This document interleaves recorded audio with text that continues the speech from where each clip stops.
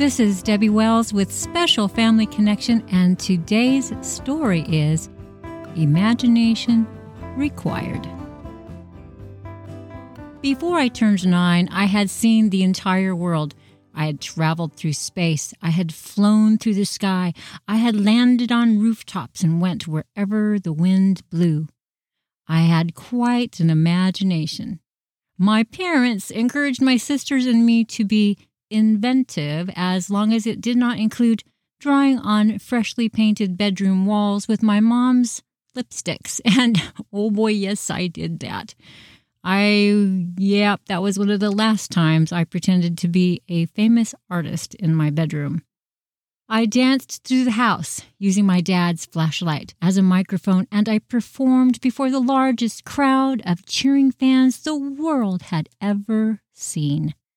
I laid in tall grass in a field near our home. I looked up to the sky and sculpted the clouds into ships that would carry me off to distant lands. I twirled with abandon in a favorite dress of mine with a wide and flowing skirt that transformed me into a spinning and beautiful exotic dancer. My sisters, the neighbor kids, and I would turn the patio furniture over in the backyard and create unexplored caves and jungles. Simple lunch pails became newly discovered, forgotten chests of gold and precious gems stacked up in dark, damp caverns. I would snuggle in my bed at night, and I laid unblinking as I glared at my bedroom curtains, imagining all kinds of creatures that could be casting those ominous shadows on them. In my child's mind, the nighttime sounds coming from the train yard a mile away became the sounds of Godzilla and King Kong duking it out far into the night, and the booming sounds of the shunting trains were their ginormous feet hitting the ground. These moments of my life were so wonderful. I grew up wanting to share them and write about them, and so now I bring you meandering into the topic of imagination. Carl Sagan says, imagination will often carry us into worlds that never were, but without it, we go nowhere. How do you give wings to a child who cannot walk, or the ability to see and experience distant lands and people to someone who is blind? Or how do you restore youth to an old man or woman? A person may not be able to leave their bed, let alone their hometown, but they can be taken to prehistoric pasts or distant futures. They can walk, run, or fly through far-off places or live different lives. How do you show a person that they're not the only one to feel alone, frightened, or lost, and that they have the power to slay giants and be the hero and experience loyal friendships that will never end? It is through, yes, the power of imagination. Paul Harvey, a legendary radio commentator and one of my heroes, gave a keynote speech at an R&R radio seminar in 2003 and talked about imagination and why radio was so influential. He states, special effects, for all their sophistication, are still not as effective as human imagination. 4th and 5th graders surveyed say that after seeing a Harry Potter movie and then going back to try to reread the Harry Potter book, their imagination is so constricted and limited by what they had seen that Quidditch was just much more fun in their heads.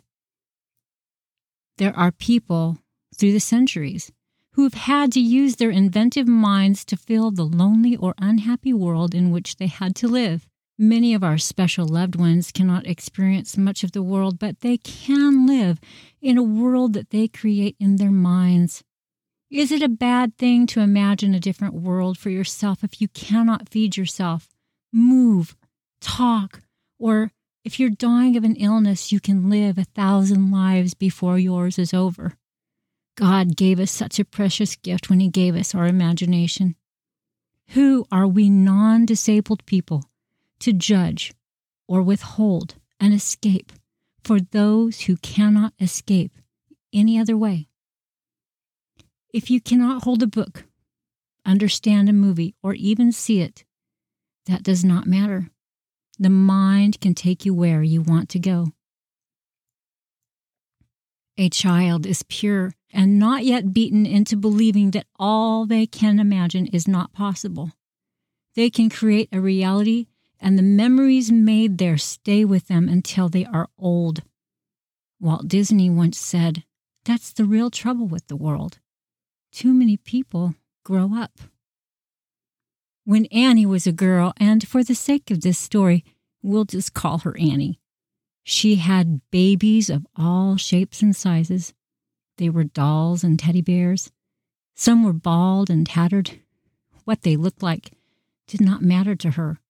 And each night she tenderly and lovingly went through a bedtime ritual with each one. In her mind, she was their mommy, and they needed her love, affection, and protection from the cold.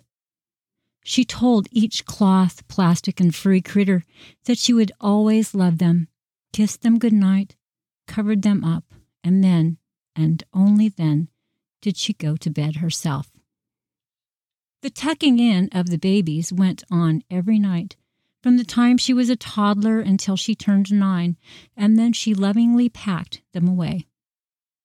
As Annie grew older, all she wanted to do was be a mommy and give her love to a real baby.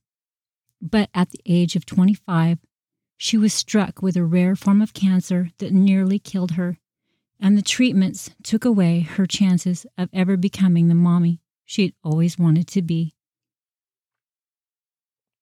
How does my story of childhood imagination reconcile this loss of a dream? Once Annie saw a baby when she was out with her sister, and a tear welled up in her aging eyes. Her sister asked if she was crying because she did not have a child.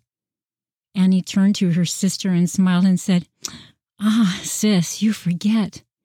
I've had dozens of all shapes and sizes of babies, and I loved them, and they loved me."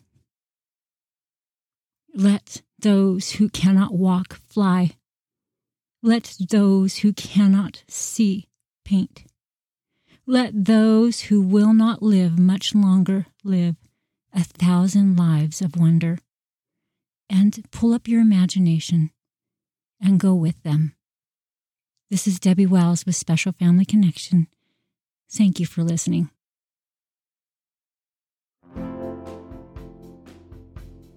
This is Debbie Wells with Special Family Connection, and I am so glad you made my podcast part of your day. Please feel free to visit us at specialfamilyconnection.com, where you will find more news, information, and past episodes of my podcast. Special Family Connection podcast episodes are available on all major distribution labels. If you would like to help us out with a financial contribution, please look for the link on my homepage at specialfamilyconnection.com.